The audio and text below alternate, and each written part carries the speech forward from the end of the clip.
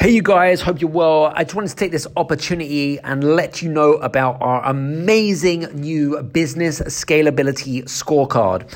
So have you ever wondered if you're an entrepreneur, you're a business owner, and you want to grow and scale the business, but not sure how, and you're looking for some advice and you're looking for some strategies about how you could effectively grow and scale your business? Well, this is your opportunity. We have actually created an amazing business scalability scorecard. It'll take you around 7 to 8 minutes. And at the end of that, it will actually create a report of all of the things that you're doing particularly well in and the things that you need to make improvements to your business. And it's a great tool and a great asset for your business. To get free access to that, go to bit.ly/business-scalability-scorecard. Go there, go now. Take care, see you soon. This is the Game Changers Experience. Deep dive conversations with leading business disruptors, Olympic athletes, celebrities, entrepreneurs, and influencers from around the world. This show will teach you insights about the winning principles in mindset, productivity, marketing, branding, entrepreneurship, business strategy, and more.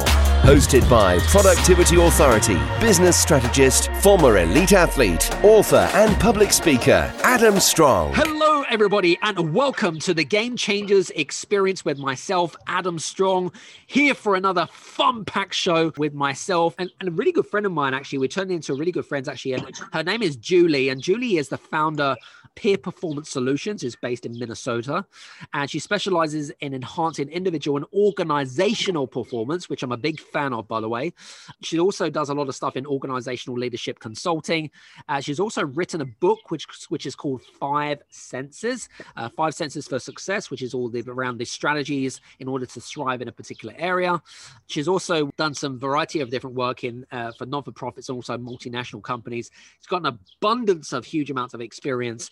And she's also big fans of some of the people that have spoken here on the podcast, such as Marshall Goldsmith and so forth. So, Juli, welcome to the show. Thank you so much, Adam. I really appreciate you having me here today on Game Changers. I thank you very much. You're absolutely welcome. It's great to have you. And interestingly enough, I was going to say, I know that I want to dive in straight in because I know that leadership and success, and they're not what I call wow fact. They're always talked about, and so I'd really kind of want to delve in what your opinion and what your aspect is around things like success and leadership and how they intertwine into each other, if I may.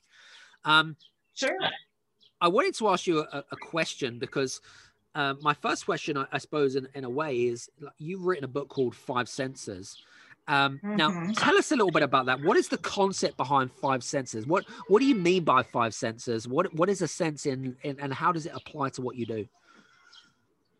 Yeah, I'd be happy to get into that. First, I want to just talk a little bit about how I view leadership and success, if I might. Absolutely. Success is very individualized. It's very customized to a specific person, and it is based on their own individual aims, what they want in life. So that I think that each person has to aim for what is their own success.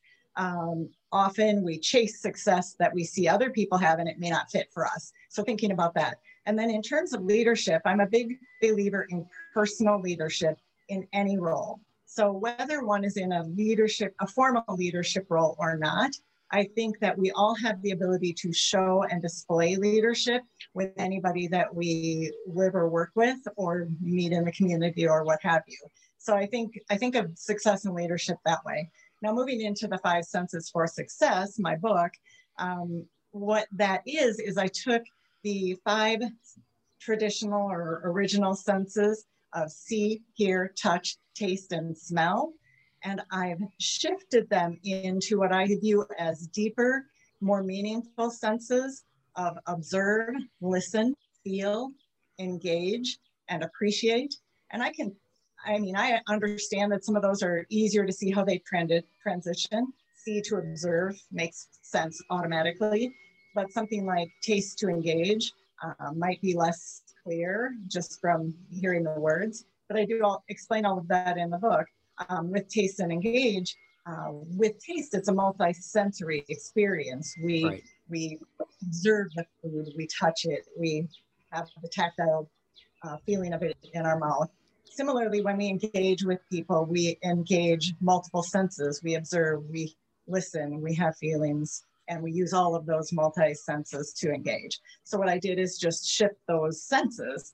And I think it's important to note too that when we're using those senses to dig deeper and build more meaningful relationships, it's not just relationships with others, it's also relationship with. Cool. Very good. Awesome. Now, I know that I went into what interestingly enough, and I love it, the fact that you've turned the traditional 5 senses and turned it into more, would you say it's more applicable to like the corporate world or corporate organizations? Is that what you're saying? Well, I say that we can use these anywhere. So I definitely see a role for them in leadership and in working within organizations to get work done. I think what is really important about the senses is that whenever we aim for anything, whether it's a personal goal or a career goal, we have to work with others. We have to collaborate. We have to be able to partner to make things happen. And if we engage the senses I talk about in the book, then we're able to do that in a better, more seamless fashion. We're able to address differences of opinion. We're able to address different styles in a way that makes work go more smoothly. And as a leader, it helps you understand your staff. It helps you understand how to motivate them, how to inspire them to greater actions and outcomes and performance. So I see it as applicable across many arenas, but definitely in the workplace. Very cool. Excellent. Very good. Why would you say, from your perspective, why are the 5 senses so important in the realms of leadership? You mentioned leadership on a couple of occasions. But more importantly, I suppose a second question as part of that is then how do you then apply those principles of senses in the leadership realm, and even with things like, increasing employee engagement in organizations with regards to motivating staffs. You mentioned around gratitude and appreciation, which I'm a big fan of, by the way. What's your take on that? Sure. So in leadership, the first thing I want to say about that is that we are better able to work with and display value for a vast array of types of people, a vast diversity of people. And we are able to navigate those difficult situations that arise. In every corporate world, there will be conflict, there will be differences of opinion, there will be personal goals that get in the way of team or project goals. So being able to navigate those more seamlessly is helpful. So if when I'm working with leaders, often one of their biggest barriers is holding people accountable in their organization, the people that report to them. It is like a huge stumbling block for many leaders that I work with. And so in employing the 5 senses, we're able to help them build relationships in a different way, listen deeper, be present more. I think too often leaders are, and all of us in any kind of conversation, but specific to leaders are thinking about the many pressures on them to make sure they're reaching departmental or divisional or whatever it is goals. And then how can they inspire the staff below them to help fulfill on those?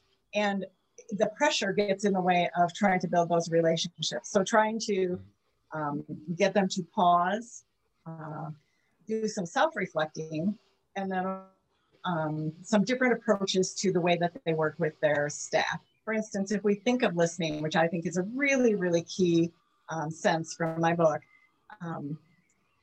one of the things that we aren't always as humans when we're in conversation, whether it's one-on-one conversation, leader to staff, or it's a team group conversation, we aren't always present with the listening. So being present first and foremost. So not thinking about our grocery list or our sick child or whatever it may be, but that being present.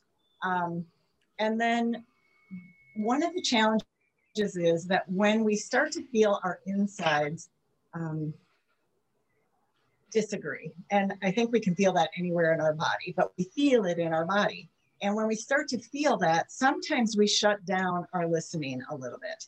And we start thinking about how we're going to reply instead of really hearing and taking the time to understand this perspective. So I went through training with Judith Glazier when she was still alive. She has a book, Conversational Intelligence. And one of the key things I took out of that training was ask a question you do not know the answer to. Because when you do that, you open up avenues you haven't explored. You open up the opportunity to build trust. So trust is kind of interesting because it actually shows up physically in our body. So when we start to ask questions, dig deeper, try to learn that other person's perspective, we actually create changes in the brain. And when we work to co-create like that, where there's an exchange of ideas, the brain will actually the brains of the people involved will start to mirror each other. So they've seen this in functional MRIs, and you can actually see that they start to look similar to being built. And as that trust is being built, that is how we are able to start navigating some of those more challenging situations where, okay, now we have a team, we have maybe 3 different options for moving forward. How are we going to discuss how we move forward with that? Got it. Very good. Very cool. I wrote down a ton of other things I wanted to ask you off the back of the conversation. So that was interesting. I wanted to you talked about accountability. Why, from your perspective, do a lot of leaders, business owners, Forte, whatever it is, why do they find it so difficult with accountability? Is it the fact that they already feel so responsible in terms of like where they are in terms of position? What's your thoughts on that? I think there might be a couple of things leading into that. So I think first I'll address the internal. And oftentimes I come to understand as I'm coaching a leader or executive that there is a lack of confidence. So what happens often is as we grow up through a corporation or whatever organization we may work through, we keep getting more and more responsibility as we are showing performance that is good, right? Right. And as that more responsibility comes, not always are we fully equipped by the powers of that organization with how to handle or address that responsibility. And so there's sometimes a lack of confidence in what do I even do in this situation. Got it. That's the case. And then on the external, let's be frank, the hardest part of leadership is having those accountability conversations. The fun part is hiring, training, rewarding. Those are all fun. But the hard part is the accountability conversation and helping inspire change in how somebody is performing. And so when that comes into play, I'm trying to look at both sides of that, the inside and the external. When working with that mix, if you aren't addressing the confidence elements, it is very difficult to have the hard conversations, right? Because if you don't feel confident in where you are, you might feel a little like a poser asking somebody to do something differently. And if you aren't feeling like you have the skills to have those challenging conversations, when likely conflict is going to have, most often employees that are having, an accountability conversation coming their way, they aren't saying, welcome, come on in. I'd be happy to have that conversation. They're a little bit defensive and combative, and often, not always. And so if you don't feel like you have the skills to navigate that conversation in a way that will help both the leader and the employee, then that can come into play as well. So not only that, but I work with them to give them the specific kind of phraseology and things that you can use to help them.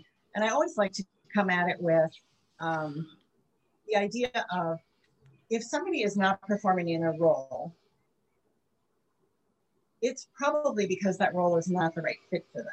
True. So how can I help them when I've been a leader in organizations? How can I help them to find what is right, to alter this as may be needed as much as possible within the organization construct, and help them succeed the way they really want to, inside of them succeed. So very cool. I always come at it with that framework. Very cool. Very good. I wanted to, here's a really interesting part, because I'm a big believer in self-evaluation, right? What is it that I can do to be a better leader? What is it that I can do to be a better person? What is it that I can do? Have you got any tips for, most of our listeners are entrepreneurs and also business leaders in their own right. Have you got any tips for people on self-evaluation, how to go about doing it, and what are the benefits? Yes. Well, I'll talk first about the benefits. So when we pause to reflect on how we've done in a situation, we give ourselves the opportunity to learn and grow. If we do not pause and reflect, we steal that opportunity from ourselves. So we're actually harming ourselves if we don't take that time. We are harming our career growth. We are harming our ability to expand our capabilities. So I think that's why it's really important. In terms of how to do that, I've often coached leaders to schedule time for thinking. So thinking can look a lot of different ways, right? It can actually be at a computer thinking. It could be meditating in a chair with your eyes closed briefly. It could be taking a walk. It can be a lot of different ways. But where the sole goal during that time is to reflect back on any given situation. Usually you're focused on what were the difficult ones, what happened, how could I have approached it differently? So thinking about that. And then when the reflection has taken place, then I get into the space of experimenting. So for each individual, we don't know what's going to work for them until they have tried it for themselves. So there are different ways you can approach things, and taking the time to help brainstorm ideas of approaches, taking the time to experiment different approaches. Maybe there is a conflict with one of your staff that's pretty regular and difficult, and you really need this person in this key role to perform well. So trying to figure out what is the right approach for this person that's going to help this person succeed. And by helping them succeed, we become, as a group, again, depending, division, department, whatever it may be, we become more successful because of that person. Cool. Very good. Awesome. Now, I know that you quoted, and I think it's on your website, but I can't remember, but I wrote it down here, and you said, you believe in today's world, there is a relationship crisis. Now, why do you think there's a relationship crisis? I want to challenge you on this, and I want to know what your thoughts are when you wrote that. So I observe, using one of my words, I observe that in society, I live in the US, but it expands a lot of places across the globe, that too often are leaders in society, and that can be governmental leaders, that can be corporate leaders, that can be leaders in nonprofit realms, whatever those leaders are, aren't displaying what I would think of as good leadership and relationships, because they are shutting down conversations, and ideas and innovation. I mean, all of these things we want to happen to continue to grow in society, in work, whatever it may be, that shut things down.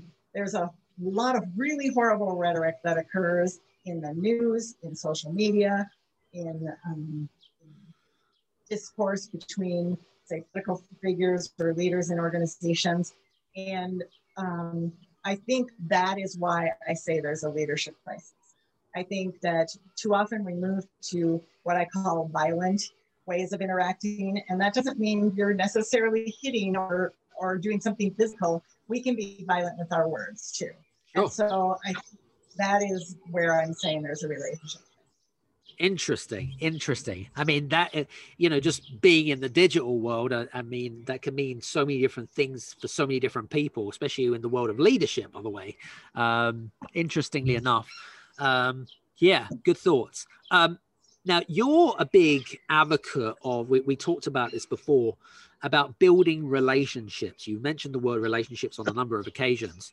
Now, I know that a lot of our listeners are interested in is, you know, they want to grow their business, or they want to, you know, they want to be a better leader. They want to see improvements. They want to move forwards, right? That's essentially what they want. But in order to do that, they've got to build deep connection to do that, right? That's kind of one of the fundamental building blocks. From when you work with clients, especially with your clients, and you see an opportunity where you feel like that particular person really needs to become more human, right? And they really need to build these deep connections with their employee, their team, and so forth. What are some of the how do you go about helping them to build that deep connection? What is the process behind that? Well, first, I need to work with them to help them understand why it's important. And I don't do that by saying, this is important because. I tend to ask a lot of questions. So if they're describing a situation, I'll ask more to fully understand the situation. And then I'll ask things like, what would have happened if you had approached it this way? Or what could you have done differently? What different way could you have said that? You know, I try to just ask some questions about the ways that they are talking about whatever is top of mind for them. And then as we move forward, when they start, what I see happen is they start to incorporate some of these ideas that we talk about. And I will reflect back, that sounds like you're shifting the relationship. It sounds like you're enhancing the relationship. And so I kind of just embed the thought in our conversations as we're working forward. Cool. Very good. In terms of, I mean, I wanted to kind of stay on the whole kind of connection thing. And when you're trying to improve relationships with you and your team and things like that, you know, if there is a lead, if there's a leader, you know, especially some of our leaders, we all need to make improvements, whether it be through listening skills, whether it be to be more open or whatever it might be. If someone is not what I call a people's person, right? Now, all leaders should be people's persons, but not everyone is, right? Whether it be an introvert, an extrovert, whether it be an engineer, whatever. Yes. Exactly, right? So from your perspective, like, I know that, especially if we look at, say, personality traits, which might be kind of your reds, which are more kind of domineering, you know, sort of controlling type, where you might get sort of the greens, a green type of personality, which might be kind of more, I suppose, nurturing type of people.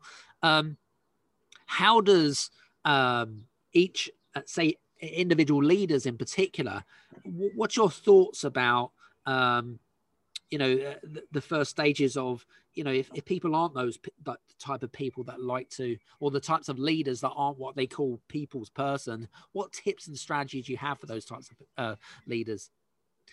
Well, so again, I go back to the approach that I was talking about, where I'm really asking them questions, and they can include things like, okay, I heard you approach this situation this way, maybe a hard, abrupt, stern, controlling, whatever kind of way. What did you observe as the reaction from the team? Good question. You know, I ask these kinds of questions, and then they probably don't know at that time. And then I'll say something like, what if next time you're having a conversation like that, you pay attention to how they're reacting and see what happens? And then it's kind of a process, right? And then they come back with some observations. And then what if you approached it in a different manner? What are some other manners that you want to approach it in?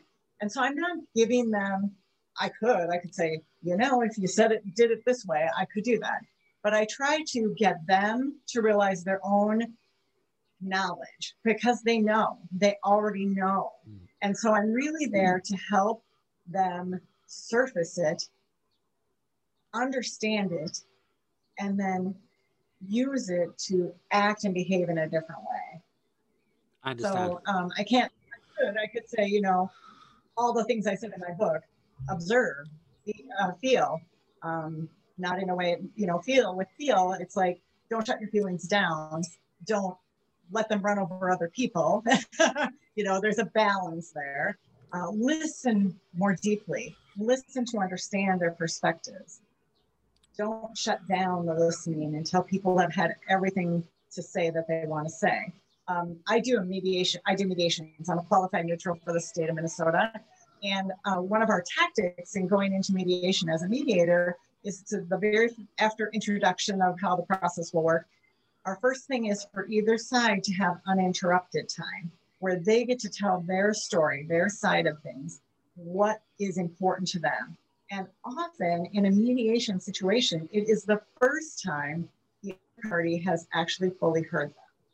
So it's taking the time to pause and really those things that I talk about in the book. But when I'm coaching, I'm not just saying, here, read the book.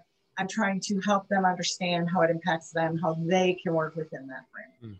It's interesting because it's the same with any form of coaching and mentoring. It's rather than sort of saying, this is what you need to do, is to really kind of facilitate or give them some direction for them to then realize these aha moments. Does that make sense? And then it becomes more cemented in your subconscious mind, if that makes sense.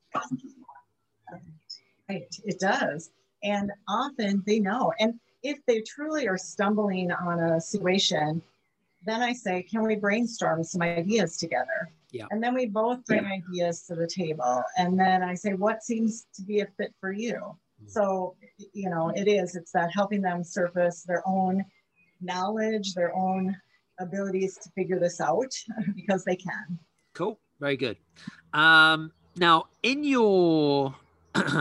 Now, how does your, not just 5 senses, but your book methodology, which is essentially the 5 senses which you're talking about, how does that compare to some of the other principles of success that might be out there? How does it compare to what's out there in the market with regards to in the world of leadership and being a better leader, and also, sort of being a bit better person? How does it compare to other methodologies? Yeah, I mean, there are different books that talk about steps to being more successful or being a better leader.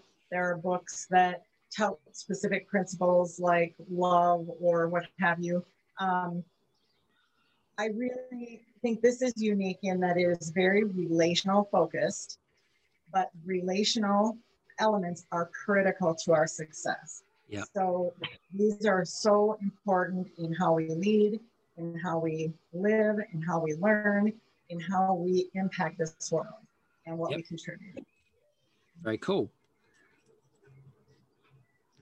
The other thing I wrote down here actually as well, which I suppose is, again, more around the world of leadership as well, which is all around ego, right?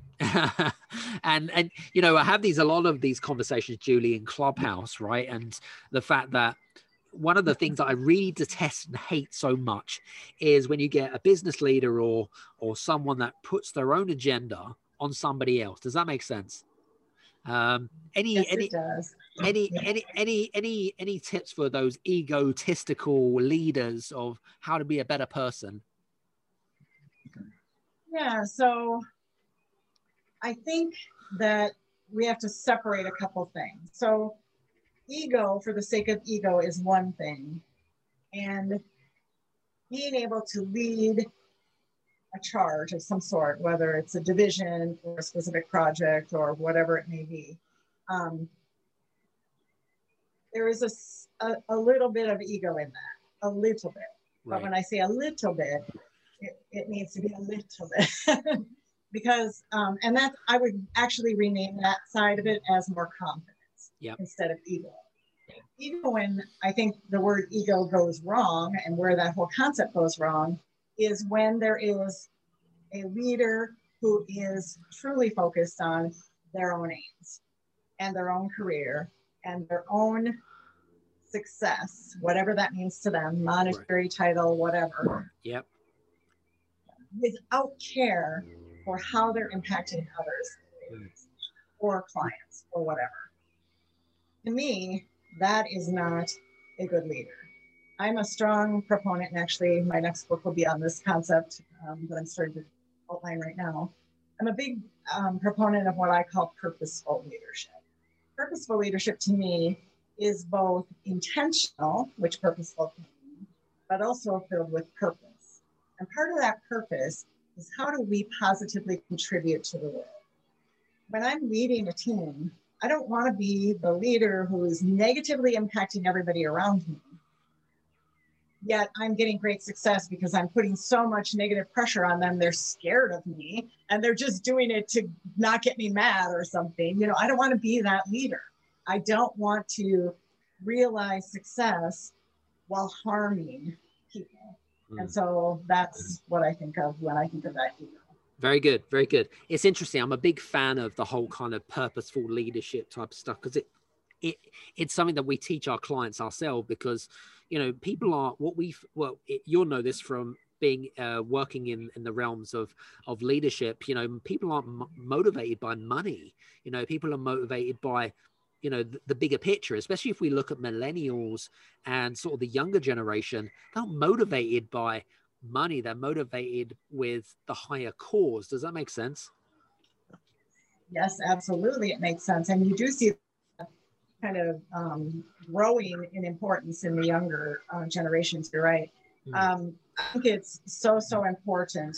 And I think traditional old school management didn't always think of it that way. And that's too bad. But I think we've learned over time that old school way of managing hardcore, just get it done kind of thought process isn't the way to really motivate, inspire, and actually accomplish. When you do this the way where you are positively impacting people, you actually have more success in the end. Yeah.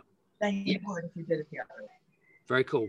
Now, I know we're coming towards the end of the interview, but just in sort of the last minute, have you got any final thoughts at the end of while we're summing up? Yes, I do. So one of the things that I kind of finish in my book with is I really want to end with the idea of hope. So I share in my book some situations where I did not handle things well at all. And I'm open about that because I want people to understand that even if they've done some of these things in the exact opposite way, though when I'm suggesting they try in the 5 senses, that we still can shift. We still can learn. We can still practice these things. We can still have hope. I realize these senses because I've learned them throughout my career and my life. And I still don't practice them perfectly. I still today make mistakes. I still then reflect afterwards how I could have done it better. It's that sense of hope that no matter where you've been, what you've experienced, what you've done, you can shift it and improve it and have a better impact on those around you while building your own success simultaneously. Love it. Very good. That's a great summary. And I think you hit the nail on the head there. I'm a big believer is that the more that you help someone, add value to them, serve them, and give them the results, help them to accomplish what they want to accomplish, the universe will reward you in due kind. I suppose it's kind of, the law of attraction, law of success type of thing. And, and my good friends, Jack Canfield and Bob Proctor has written a lot about that. And even Dr. John DeMartini, which you guys can listen to, by the way, because it's in the podcast anyway. So it's all good. It's interesting because if Julie's talking about it and Jack's talking about it and John's talking about it, it must be true, right? So anyway, listen, Julie, I just want to say again, thank you so much for being on the show today. We really appreciate you being on here. I hope you had some fun. Absolutely. Thank you so much for having me, Adam. I really, really appreciate it. I always love chatting with you. It's so fun. Very cool. And guys, if you have any questions or you'd like to reach out to Juli Geske-Peer, then do me a favor, click on some of the links below. You can click on her social media links below and just reach out to her. And when you do reach out to her, do mention the podcast, because then she'll know, oh, okay, well, I'll put 2 and 2 together, and then she'll know exactly where you come from. So without further ado, hope you've enjoyed today's show. And from me and Juli, we'll see you back in and again on the next Game Changers Experience. Take care. And see you soon. Hey, you guys, I just want to say thank you so much for listening in to this episode of the Game Changers Experience. I hope that you got some amazing value, some great insights, and golden nuggets that you can implement into your business straight away. I would really, really appreciate it if you could leave a 5-star review on the button below. Have a fantastic day, and we'll see you on the next episode. Take care.